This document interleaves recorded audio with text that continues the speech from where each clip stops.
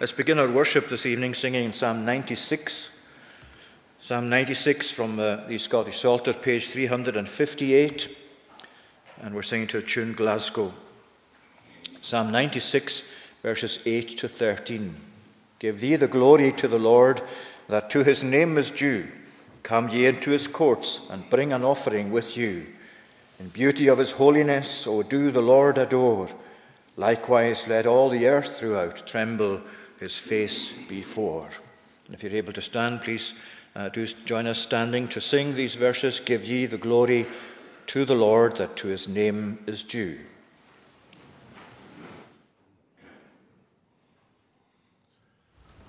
Give ye the glory to the Lord, that to his name is due. Come ye into his courts and bring an offering with you. In beauty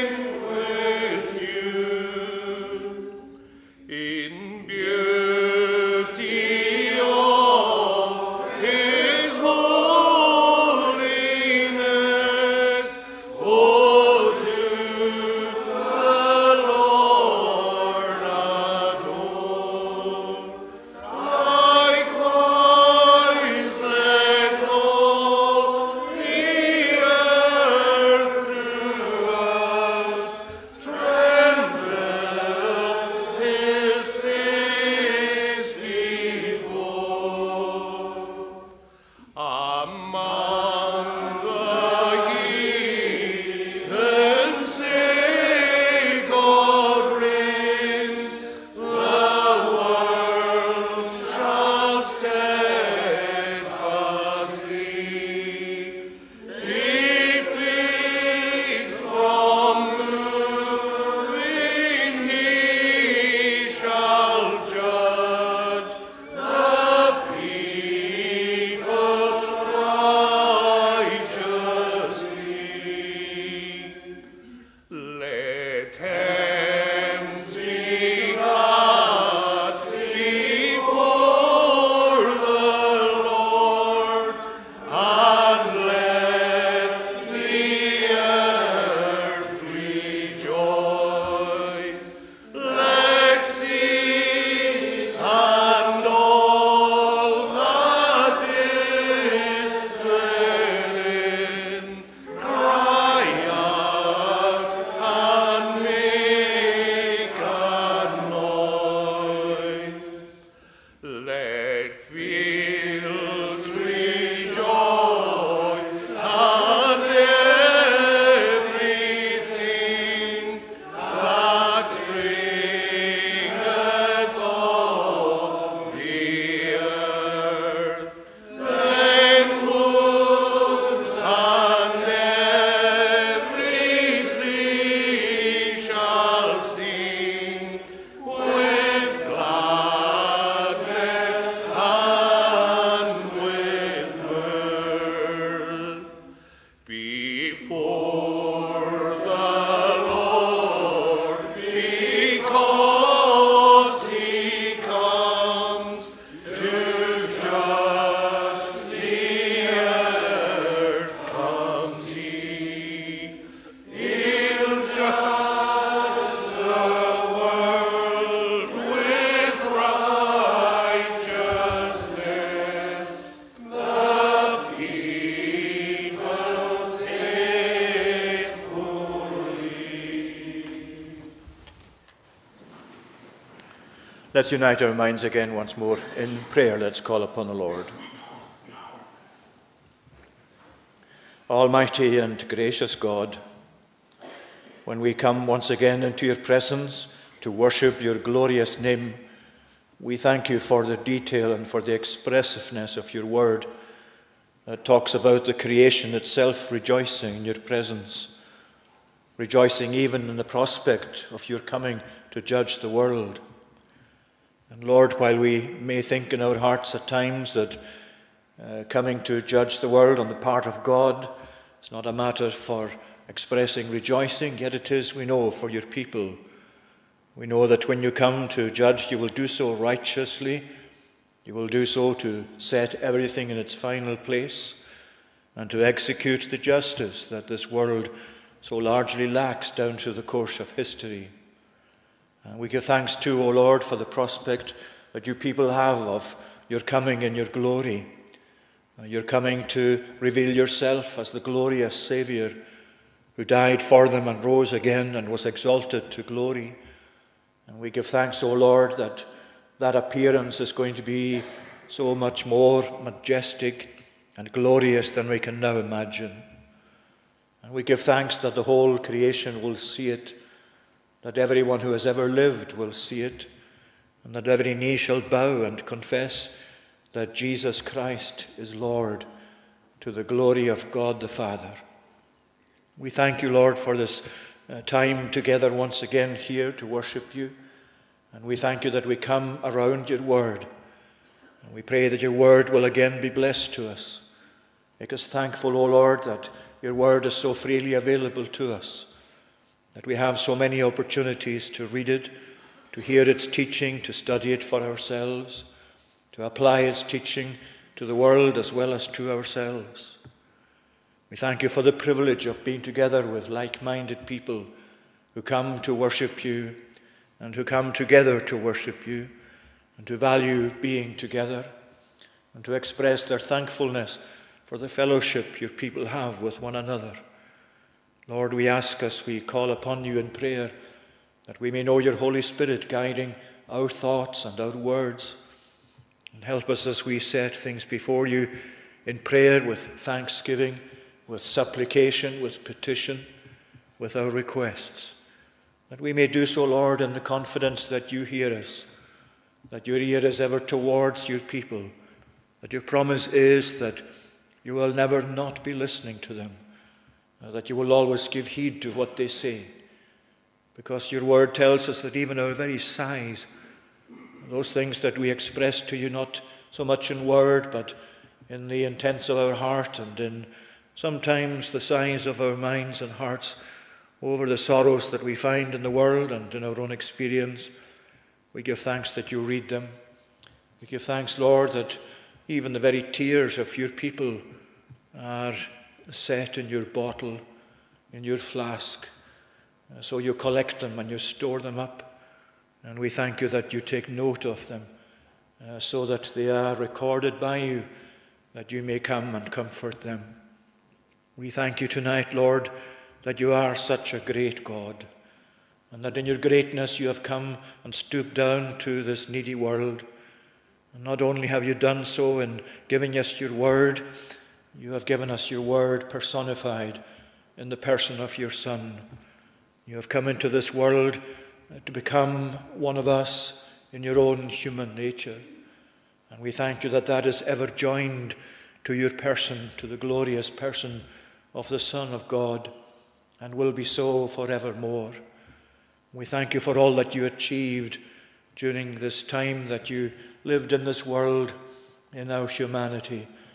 And we bless you, Lord, for the wonderful way in which you ministered to your people through your death and resurrection from the dead, for the way you still do so from your throne on high, and through your Holy Spirit minister to us comfort and guidance, rebuke and teaching. And we thank you for all of that, O Lord, for we know that our development, if our trust is in you, is safe in your hands. So bless us, Lord, again as we come together as a congregation of your people. We thank you for all that you continue to be for us, for all you continue to do for us, for the many encouragements you give us from week to week.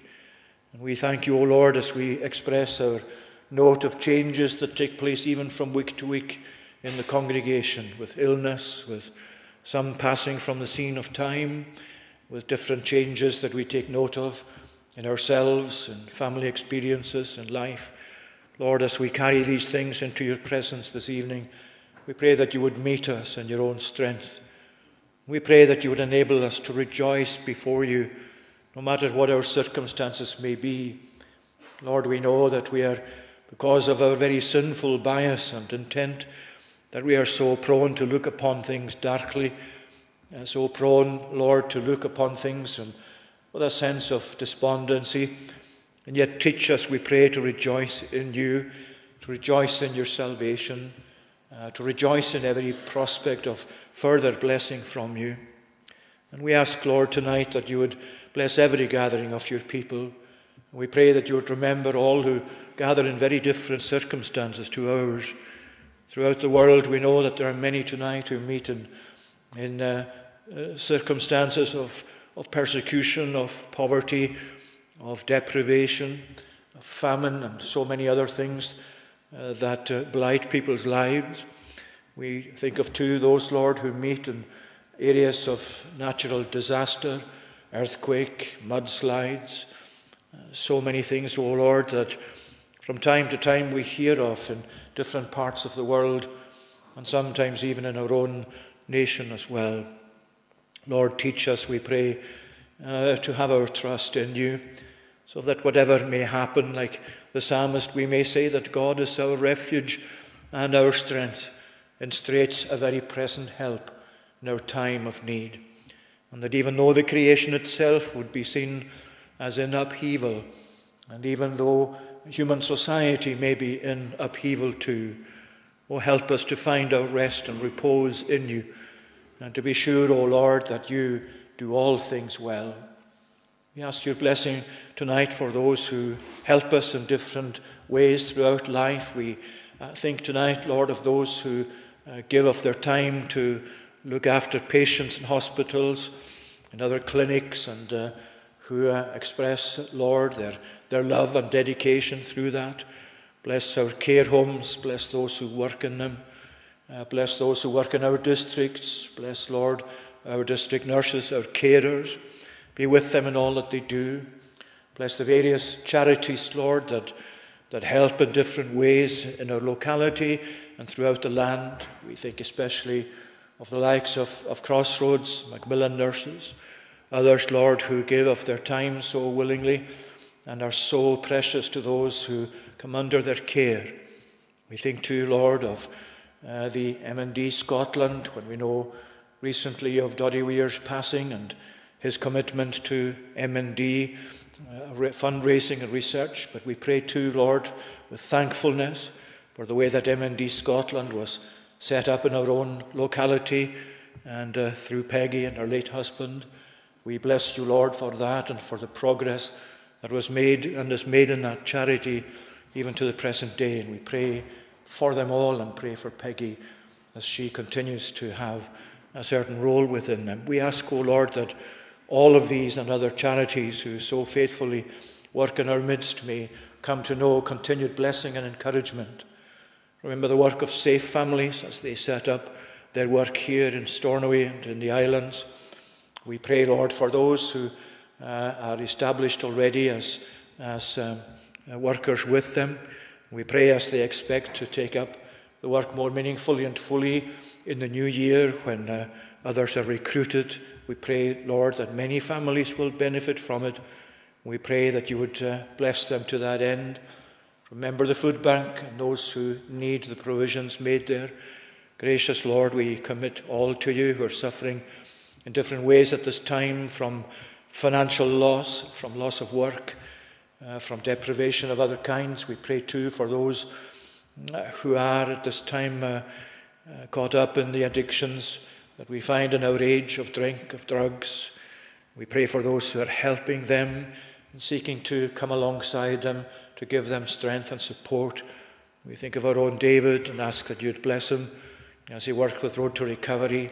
We pray for all others, Lord, who give assistance, even quietly and in a way that's unobserved in so many ways in our locality and in our society. Bless every effort made, especially to bring the love of Christ before this needy world. And grant, O Lord, that you would grant to extend the borders of your kingdom by bringing many needy sinners, such as we all are, into your care and under your compassion. Receive our thanks now, we pray. Continue with us here and bless us and pardon our many sins for Jesus' sake. Amen.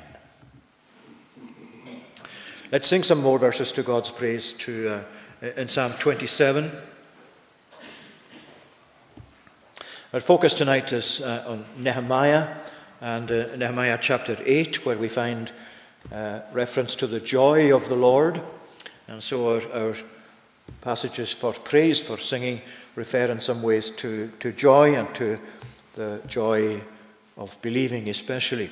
Psalm 27, this is on page 32, singing to the tune Argyle, verses 4 to 6. One thing I'll plead before the Lord, this I'll seek always, that I may come within God's house and dwell there all my days, that on the beauty of the Lord I constantly may gaze, and in his house may seek to know direction in his ways. So we'll sing verses 4 to 6 to God's praise.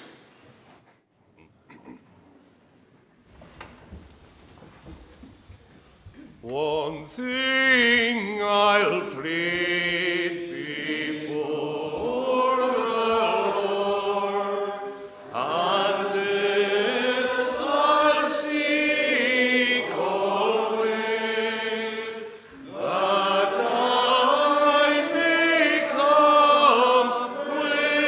come within God's house and dwell there all my days, that on the beauty of the Lord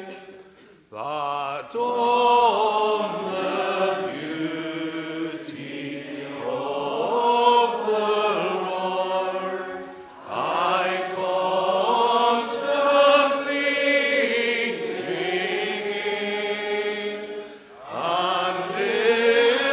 and in his house may seek to know direction in his way. For in his dwelling he will keep me safe in troubled days. Within his tent he'll shelter me, and on a rock me raise. My head will then be lifted high above mine enemies, and in his tent I'll sacrifice with shouts of joy and praise. Now let's turn to the book of Nehemiah and reading Nehemiah chapter 8. We'll just read through the whole chapter. Nehemiah chapter 8 from the beginning. And all the people gathered as one man into the square before the water gate. And they told Ezra the scribe to bring the book of the law of Moses that the Lord had commanded Israel. So Ezra the priest brought the law before the assembly, both men and women, and all who could understand what they heard, on the first day of the 7th month. And he read from it, facing the square before the water gate, from early morning until midday, in the presence of the men and the women and those who could understand. And the ears of all the people were attentive to the book of the law. And Ezra the scribe stood on a wooden platform that they had made for the purpose. And beside him stood Mattithiah, Shema, Ananiah, Uriah, Hilkiah, and Maaseiah on his right hand, and Pedaiah, Mishael, Malchijah, Hashum, Hashbaddanah, Zechariah, and Meshullam on his left hand. And Ezra opened the book in the sight of all the people, for he was above all the people, and as he opened it, all the people stood. And Ezra blessed the Lord, the great God, and all the people answered, Amen, Amen, lifting up their hands. And they bowed their heads and worshipped the Lord with their faces to the ground. Also Jeshua, Bani, Sherebiah, Jamin, Akub, Shebathiah, Hodiah, Maaseiah, Kelita, Azariah, Jozabad, Hanan, Peliah, and the Levites helped the people to understand the law, while the people remained in their places. They read from the book, from the law of God, clearly, and they gave the meaning so that the people understood the reading. Nehemiah, who was the governor, and Ezra the priest and scribe, and the Levites who taught the people, said to all the people, "This day is holy to the Lord your God. Do not mourn nor weep." For all the people wept as they heard the words of the law. Then he said to them, "Go on your way, eat the fat and drink sweet wine, and send portions to anyone who has nothing ready. For this day is holy to our Lord. And do not be grieved, for the joy of the Lord is your strength." So the Levites calmed all the people, saying, "Be quiet, for this day is holy. Do not be grieved." And all the people went on their way to eat and drink, and to send portions, and to make great rejoicing, because they understood the words that were declared to them.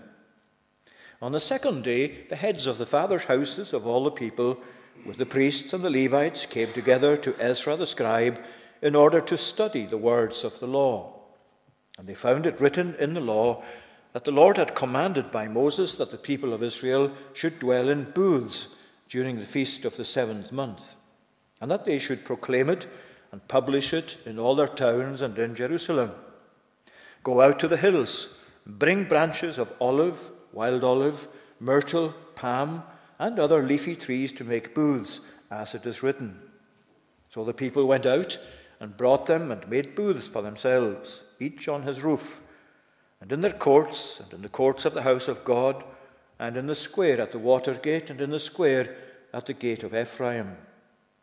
And all the assembly of those who had returned from the captivity made booths and lived in the booths, for from the days of Joshua the son of Nun to that day the people of Israel had not done so.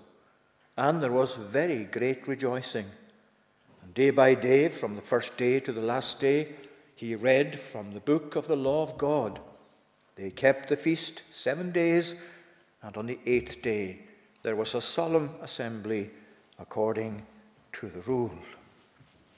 Once again, we pray for God to bless this portion of his word to us this evening. Let's sing once again. We're singing now in Psalm 89. Again, it's the Scottish Psalter, Psalm 89, verses 15 to 18. The tune is Newington.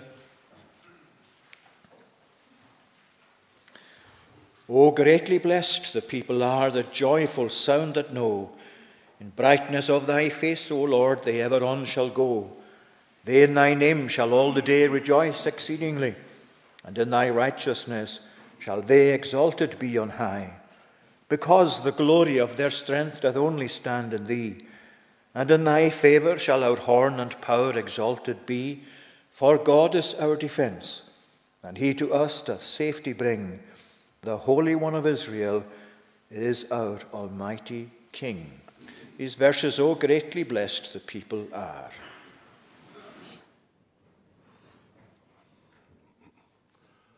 O greatly blessed the people are, the joyful sound that know.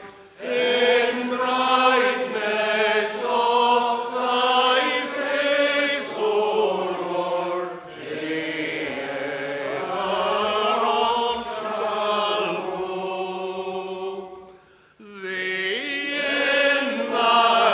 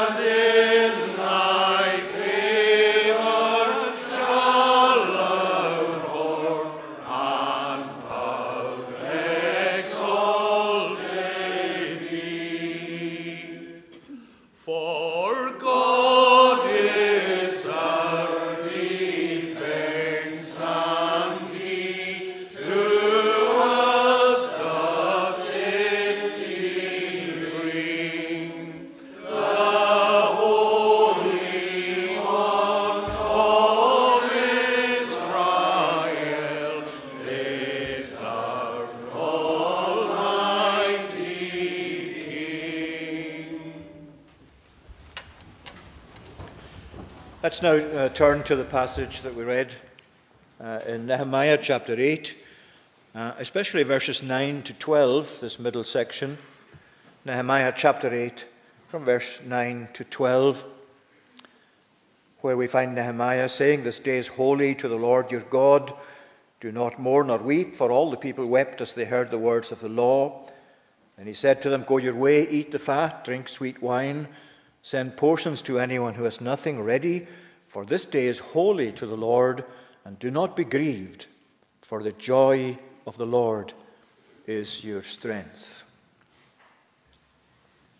Now, this passage has two matters which some might find contradictory. Not saying anyone here will, but some people would say to you that these are indeed contradictions. Two things are holiness and joy. The world will say to you, "I just don't understand how you can tell me that a person who is holy, who keeps the words as far as possible of God's truth, God's word, who believe in the Bible, who believe in this God of the Bible, don't understand how you can tell me that these people really have joy in their lives." Because to much of the world out there, as you know, believing the Bible, following Jesus, giving your life to God, and for God to have control over your life willingly on your part, is really not something that fills you with joy. That's how the world thinks of it. Maybe that's how we once thought of it ourselves. But here's a passage that brings together very clearly holiness and joy. This day is holy to the Lord, and rejoice in it, he's saying. Do not weep, for it is a day that's holy to the Lord. And if you think about it, you can answer that thought that the world will say to you, that you can't actually have holiness and rejoicing together at the same time. You can say to them, "Well, do you expect to go to heaven? Would you like to go to heaven? Is that what you want to do at the end of your..." "Yeah, of course I want to go to heaven." "Well, do you think heaven's going to be a place of holiness?" "Of course it is." Heaven is where in perfection, holiness and rejoicing are so linked together. That is the ongoing experience of the church glorified. Heaven is where holiness, a holy people made perfectly holy in Christ, continuously rejoice in the presence of God, rejoicing in his salvation. So here is Israel having come back. These people have come back from their captivity in Babylon all these years, under Nehemiah's leadership, and Ezra the scribe as well, the priest, as they take charge of developments.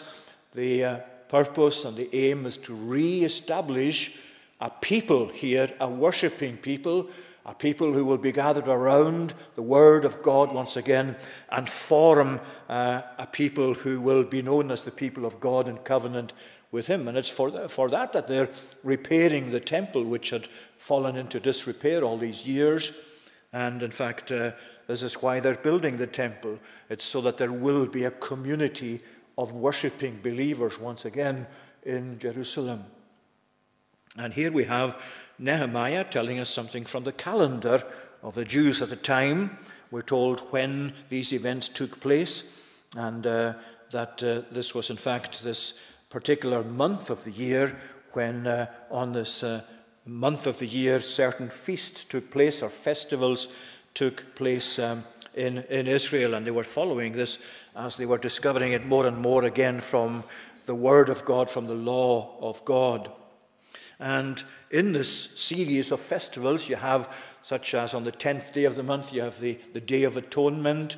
You also have it culminating in the Feast of Tabernacles, or the Feast of Booths, as it's called here, where, as we read here, they were given to great rejoicing, because the Feast of Tabernacles, as they had to make up these booths with palm branches and other branches, there was a reminder to them of all their travels through the wilderness for the 40 years. They didn't have a stable place in which to live until they got to the Promised Land. And so the Feast of Tabernacles was a feast and a celebration of God's keeping of them, of God's goodness to them, of God's leading them and bringing them safely through to the land of promise. That's why there was such rejoicing as they considered the goodness of God in all that he had done for them. And here in this passage then you find in this particular part of it, verses 9 to 12 that we're looking at tonight, two things especially that come across to be emphasized. First of all, there's the people's desire for God's word, particularly God's law. This is the book they called for the book of the law. They told Ezra, the priest and the scribe, and the Levites who taught the people, they said, bring before us, they said to Ezra especially, bring the book of the law of Moses that the Lord has commanded Israel. So there's a desire here for the word of God. Here they are rebuilding the community, and here they are at this juncture ready now to ask for on this particular occasion in relation to the Feast of Booths and other feasts that they anticipate, bring the book of the law of God. Let's have the book. Let's have God's word. And that's what happened. Second thing that comes across clearly is the people's response to God's word. Mainly the response of weeping, as we'll see, which was then redirected by Nehemiah into joy, into rejoicing. That's a very important thing for us to notice as well, as we'll come to that point in our study this evening. Well, here's the people's desire, first of all, for God's word. They asked for the book. Look at the first verse of the chapter. In fact, all the people gathered as one man into the square before the water gate, and they told Ezra the scribe to bring the book of the law of Moses that the Lord had commanded Israel. So Ezra brought the book of the law. Now, we're not told exactly what book of the law this was. Was it the whole of these 5 books of Moses, from Genesis through to the 5 books at the beginning of the Bible as we have it? We think it probably more likely that there would be extracts here from the likes of Deuteronomy, often called the book of the law, and Leviticus from chapter 23, especially, that speaks of these feasts in the series of feasts that the Lord had commanded Moses to set before the people. In any case, it was the book of the law. That's all we're told about it. And that came from the people themselves. You see, this was not the leaders like Nehemiah and Ezra saying to the people, now we want you to gather on a particular occasion. We want you to gather here at this Watergate in the square here. We want you to gather because we're going to bring the book of the law of God. We're going to read that. We're going to explain that to you. So gather there at this particular point in the week. No, that came from the people. The people gathered as one man. You see, that's so important. They gathered there with a united desire. They gathered there with the mind set on the word of God to be brought out and read in their presence and explained in their presence. It wasn't imposed by anyone. It wasn't foisted upon them. It didn't come from the people. And you notice verse 2 as well, that they brought the book of the law. They brought the law before the assembly, and the assembly was comprised both men and women and all who could understand what they heard on the first day of the 7th month. And again, that's emphasized a bit later. It was including all those who could understand, all those who could hear and understand the word. In other words, their children were there. Their children were there, having come to an age at least they could listen to the word and have it explained to them. And what a great emphasis that is. Here are the people all together, young and old together, and they're saying with one voice and they're saying with one mind, bring out the book of God. Bring the book of God to us so that we'll hear it. What a tremendous advantage Ezra had. He didn't have to start appealing to people to come to gather together to hear the word of God. Ezra didn't have to use other means by which to try and persuade people that it would be good for them to come to gather together to hear what God had to say through his word. No, the people said, this is what we want. This is what we at this moment need. Bring out the book of the law. And that's itself so important for our position this evening. Because that's why you've come to gather here this evening, is it not? You've come to gather as worshippers of God, but central to that worship is this book. Why is this pulpit placed here? Not just to make it convenient to speak, although it is that, just as in Ezra's day, they made a platform of wood to enable Ezra's voice to carry forward.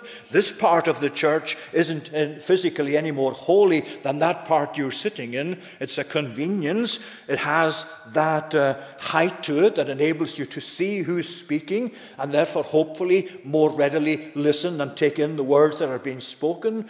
But it's where the Bible is placed. You have it in your possession. But the Bible that's preached from is here in your sight, so that the focus will be indeed on the Word of God, on the Word brought out, as it were, before you.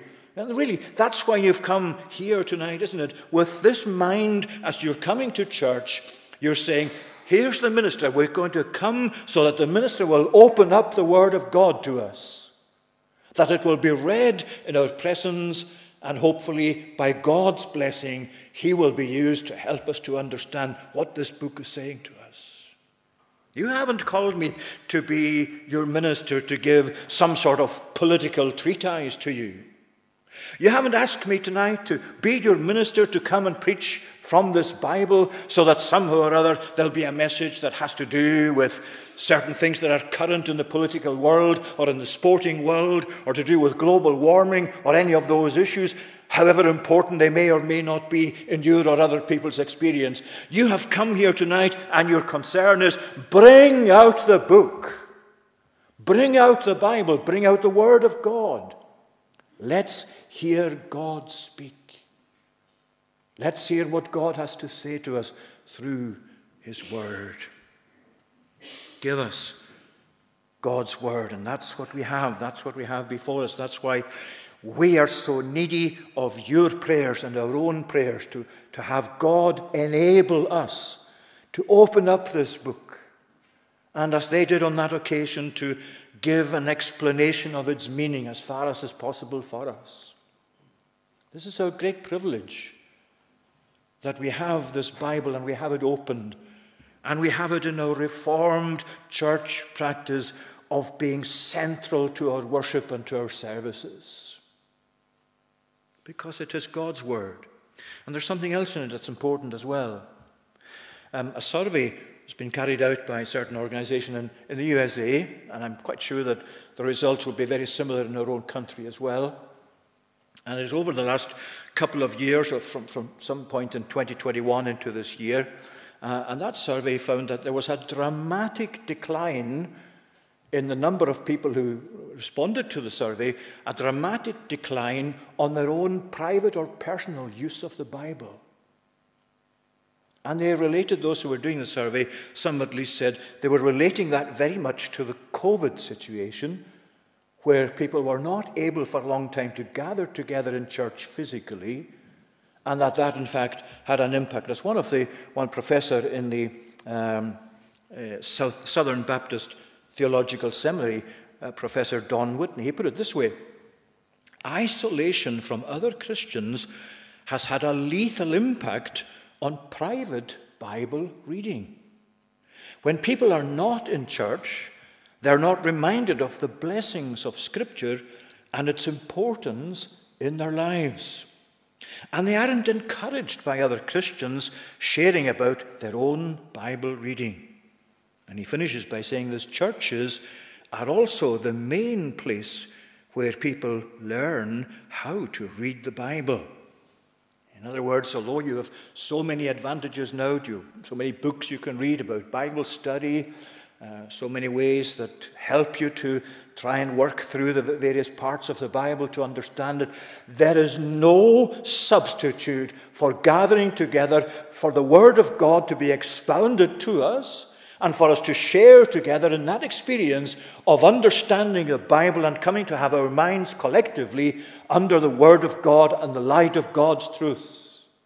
That's our privilege as people, that we come as they did here to say, get the book for us, open up the book for us, tell us what the book says, guide our minds to God through his Word. And that's what they did. They were taught, secondly, the people's desire for God's word. They asked for the book, but they were taught from the book, from verse 3 right through there to verse 8. You'll see the details of that. Not only did they read the word to them, but they gave the sense. They actually went through the people and gave the sense of the word to them, what the word actually meant. And the names actually of the people, a bit of a challenge reading through it, but the names are given of those who helped explain what the word meant. They went in amongst the people, they went through the crowd there, and they stopped obviously giving instructions as to what directions, as to what the word, this law of God actually meant. They read and they gave the sense that you find there in verse 3. He read it facing the square and from early morning to midday. And the men and women and those who could understand. Then from verse 7, you see there the names that are given. They helped the people to understand the law while the people remained. They read from the book, from the law of God clearly, and they gave the meaning so that the people understood the meaning. Now, that's what we're about. That's why it's so important in our services that the Word of God is read and expounded and read clearly. You know, it's so important. I'm not saying I'm good at it by any means, but it's so important to have the Word of God read clearly. Even if you've got a Bible open in front of you, but especially in an occasion like that when they didn't have the Word written as we do today for each of them, it's important to read the Word clearly. And to read the Word clearly so that the words are expressed properly, so that the emphasis is given where it should be given. And of course, that's so important in our understanding of the Bible. We don't just read it monotonously. We don't just read it as if there was no need to express in certain places a depth of meaning or a heightened of excitement or whatever. All of that comes into the Word of God as we read it. And as we read it from the pulpit, it should be something we always remember, though we do often forget, I'm sure.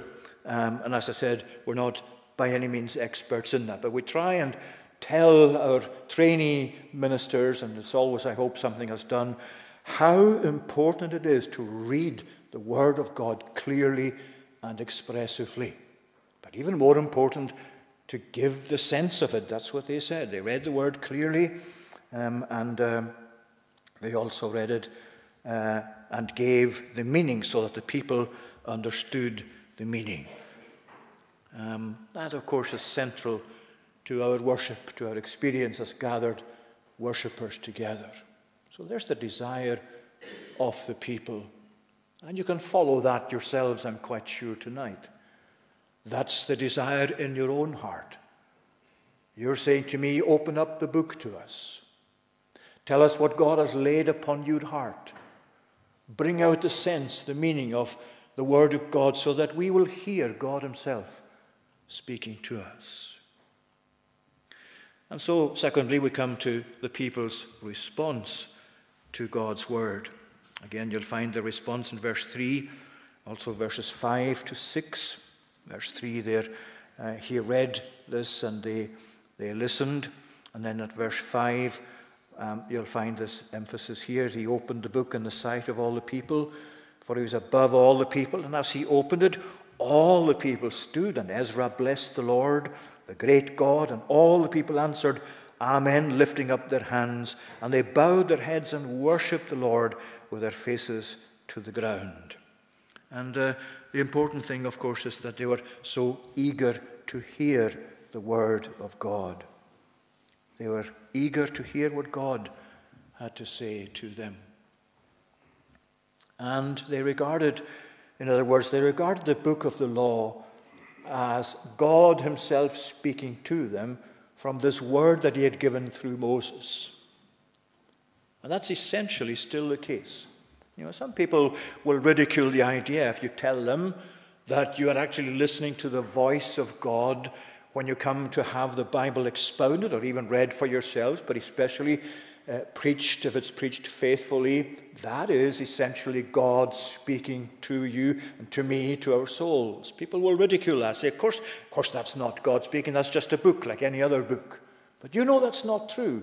You know that when God blesses this word, when the Holy Spirit comes to lay this word on your heart, when the preaching of the gospel is blessed to you, it is the voice of God that you're hearing. When the Lord brings out your own sense of sin, when he brings Jesus in all his beauty before you, and God is, through his word, drawing your attention to that, who is speaking? Whose voice are you hearing? It's not a mere human voice. It's the voice of God. It's God who is addressing you tonight. Remember that. I'm just a poor human being. I'm just a sinful man. Saved by the grace of God, I trust. But an instrument, nevertheless. An instrument in the hand of God, so that you will hear the voice of God. So that you will listen to the voice of God. So that you will say, don't just bring out the book, but speak to us, give the meaning, because I want to hear God. I want to hear God's voice. I want to be able to close out all the noise of the world, even for an hour or half an hour or whatever, so that I can listen to God. I need God speaking to me. I need God to tell me how to run my life, how to live my life. I need God to tell me about himself, about what makes him glorious and majestic and holy. I need to have his gospel explained. I want to hear his voice. And what did they do when the word was read and expounded? Well, first of all, they wept. They wept. Why did they weep? Because, of course, it was the book of the law of God. And the law of God exposes our sin. It exposes our sin so as to make us know our guilt. And we feel and know our defilement, our rebelliousness in the presence of God. We know our unholiness in the presence of this holy God. Because God comes to hit our conscience with giving us the knowledge of ourselves and what we are and what we're like, and how we are rebels against him and how we're undeserving of the least of his mercies. And when God brings that conviction of sin, to a smaller or greater extent it varies between one individual and another, but to some extent or other, you and I will weep. You and I will say, Lord, I confess that I am dirty in your sight, that I'm guilty. I confess that I've wronged you. I confess that I continue to sin despite all you tell me. I confess, O Lord, that I'm unworthy of the least of your mercies, that I'm so unlike what I should be. The people wept when the law of God affected their hearts. But it wasn't left at that. And that's really what God's word, the brilliance of God's word, that when God comes to lay your sin upon your heart, he doesn't do that just to hurt you. And when you weep under the word of God, God doesn't say, well, that's all I'm interested in, that you come to know your sin and that you weep over this sin that you know is true of yourself. I want you now, he says, to know the gospel. I want you to know salvation. I want you to know the brilliance of Jesus as the answer to your sin and to your lostness. And that's what Nehemiah did. Ezra said to them, this day is holy to the Lord your God. Do not mourn or weep. For all the people wept as they heard the words of the law. Then he said to them, go on your way. Do not be grieved, by which he means don't be sorrowful, don't be despondent, for the joy of the Lord is your strength. And these words in verse 9 through to verse 11 really effectively mean literally, be at peace. Don't be grieved, be at peace. He's not just saying to them, be quiet, don't say anything. What he's really saying is, don't weep. Don't think that this day, because it's a holy day, is a day for your mourning and just leaving it at that. What he's saying is, now that you know something that makes you mourn, I want you now to be directed into what will make you rejoice. This day is holy, therefore rejoice. You see, the Lord's Day, Sabbath day, sometimes call it. It's the Lord's Day in the New Testament age. The Lord's Day is a holy day. The holiness of the Old Testament Sabbath day has not gone away just because we know it in the New Testament age as the day of the Lord. Today is a holy day. God sanctified this day and set it apart and made it holy. Did he do that so that we be filled with gloom? Of course not. Fact is, it's a holy day where we come to give time to God, to his gospel, to his nature, to ourselves, to salvation, to his worship, all of the things that we're familiar with on the day of God. It's a holy day, but it's a day for us to rejoice in the Lord, for the joy of the Lord is our strength. You see, that's what we said at the beginning. Those two things that so much are kept apart by the world, that are not understood really to be in friendship, if you like, with each other, holiness and joy. And here they are together. Don't weep, said Ezra. This day is holy to the Lord, so don't be despondent, don't weep, for the joy of the Lord is your strength. You see, holiness and a holy day doesn't expel joy. It doesn't mean you can't have joy when you're thinking about holiness. It's far, far from it. Holiness is not that sort of austere, grim thing that the world will tell you it is, or that the world thinks it is, or perhaps even some Christians think it is. Jesus himself was perfectly holy, but he rejoiced. He rejoiced in spirit. He rejoiced when he saw the gospel through the apostles being blessed. He gave thanks to the Father. And our holiness and a holy life and a holy day, and holiness as a concept, is no enemy of joy. That's a misunderstanding. That's what the devil would try and persuade you is true. That's what the world thinks is true. But no, it's not true. This day is holy to the Lord. Therefore, don't be grieved, for the joy of the Lord is your strength. You see, the world can't see this. The world just cannot see how these two things belong together. So you and I have to show them. You have to show them that this is a day, yes, it's holy to the Lord. You have to show them that the Christian life is a holy life, but it's not a life that squeezes out joy just because it's holy. It's a life that seeks to mirror Jesus himself, of course. It's a life that's led by the Spirit of God. But you have to show the world, because it doesn't understand this, but it has to see it in your life and mine, that joy does not depend on the level of health that you enjoy. It doesn't depend on how well off you are in the world. It doesn't depend on your status in society. It doesn't depend on your achievements. You can have all of these things in abundance and still be miserable. And you can lack all of these things and be the happiest person in the world. Because the joy of the Lord is not dependent on the likes of these things.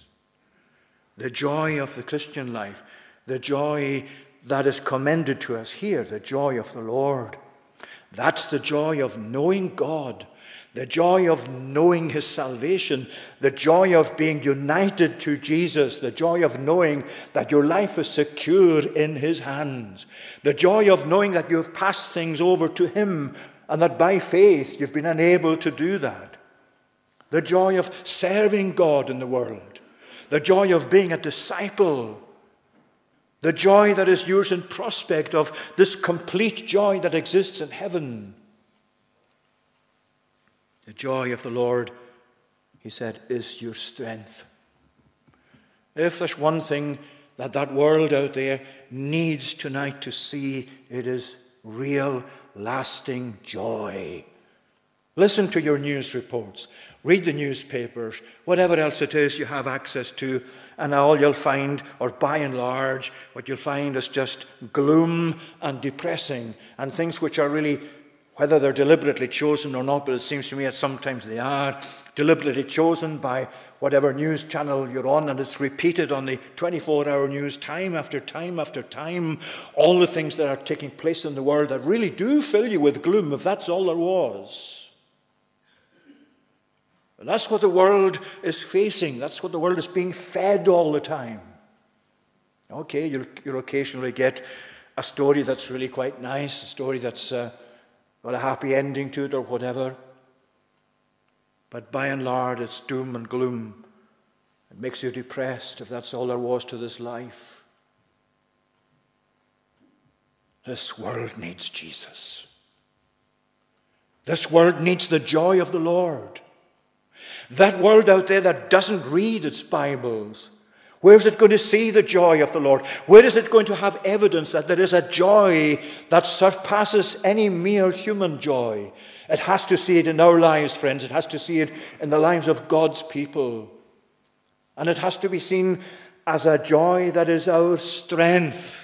That's what Ezra is emphasizing. The joy of the Lord is your strength. Your strength is not in your own ability. Your strength is not in looking at the world in a gloomy and depressive outlook. What gives you strength is to rejoice in Christ, to rejoice in his salvation, to rejoice in his lordship, to rejoice in the fact that there's no one like him, to rejoice in the fact especially that he has triumphed over death, that he is the King of kings and the Lord of lords, and that your life is in his hands. And that the gospel invites everyone who hears the gospel and to whom we can witness that this Jesus is for them as well. I had a text or saw it up on a WhatsApp from a friend, the fellow pastor I mentioned previously, Sergei Nakov in Kiev. And in the past week or so he had a message up. He has one up every day. He has more than one up every day. But here he was in Kiev, and you remember Kiev in the past week has been hit by strikes from Russia, missiles, knocked out a lot of the infrastructure, many parts of the city in darkness, people having to go back into the basements and so on. And there was a photo that he'd taken of himself on the phone, in the darkness, holding a candle, and in his other arm, a copy of his Bible. And the candle lit up his face and the Bible. And as it lit up the Bible and his face, in the midst of that, he was beaming. He was obviously full of joy, smiling as he held up this Bible. And he had quoted in the text, Isaiah chapter 9, verse 1, "The people who walk in darkness shall see a great light. Upon those who live in the shadow of death, a light shines." Just picture that picture. The candle, the Bible, his beaming face. Those who dwell and live in the shadow of death. All around them, the shadow of death. Upon them, a light shines. And then he commented this as a prayer. "Lord, grant us to see your light in the darkness, and in this light to see the surrounding world. Amen." There is a man who knows what joy is. There is a man who knows where to find his joy. There is a man who can look out on a world in darkness, physically, literally, as well as the darkness of evil that's trying to annihilate them. There is a man along with his colleagues and his fellow congregation there in Kiev who knows the joy of the Lord, who has a beaming face, surrounded by darkness and the threat of death, and the joy of the Lord is his strength. I wish I had it to that extent. I wish I had it to that degree that he has. And there's no reason I cannot, because the same God that's his God is my God and your God. And maybe the reason we don't have it as he has it is that we haven't asked for it enough. and we don't appreciate our need of it enough.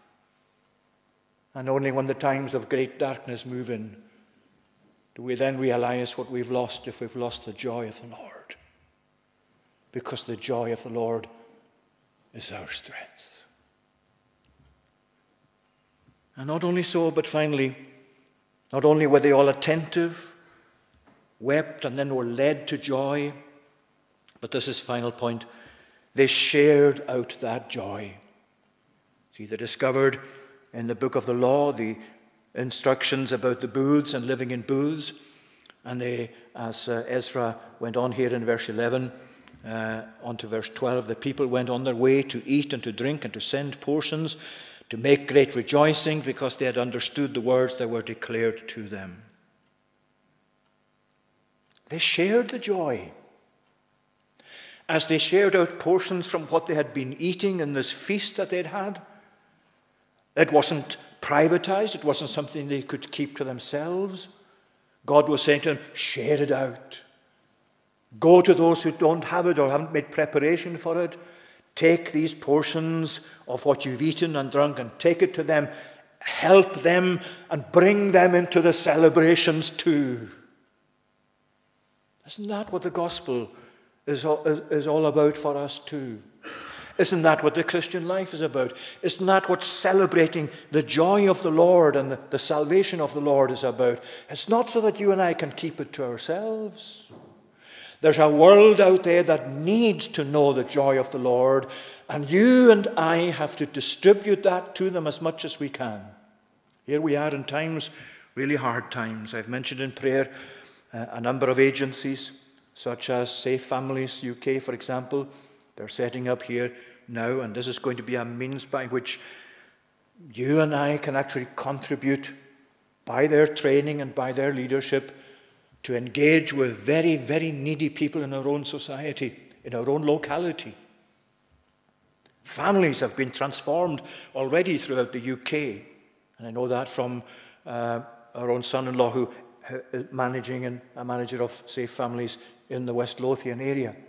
And there was a report I can't remember if it was in the paper or in the news, certainly there, that people were noting from the council's point of view, the local authority point of view, that there had been such a decrease in people needing the use of social services since Safe Families came on the scene. That's no surprise, because Christians were mobilized, Christians were encouraged, Christians actually gave themselves to volunteer to help through Safe Families, to be in touch with families, to sit alongside needy people, even if it was just to go and sit with them and say, look, I'm here. Is there anything I can do for you? Just tell me. And hopefully we'll have a speaker early in the new year from Safe Families, so that we ourselves can engage with the work they're doing and contribute hopefully to it. But here is the principle of it in Nehemiah's day through what Ezra is saying. Take portions, bring them to anyone who has nothing ready, for this day is holy to the Lord our God. So here is the joy of the Lord. Here were the people saying, bring us the book. Here is the book opened. Here is the book leading them to know the joy of the Lord. Here is then from that this great directive, share out the joy. Let's do that too. May God bless His word to us. Let's conclude by singing to God's praise in Psalm number 4. Psalm number 4 in Sing Psalms, that's on page 4, singing verses 4 to 8. And the tune is Wallace.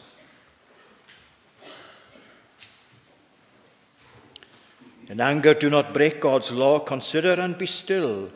Present a righteous sacrifice and wait upon His will. Oh, who can show us any good? I hear so many say, O Lord, shine on us with your light. Show us your face, I pray. And so on through to the end of the psalm to God's praise.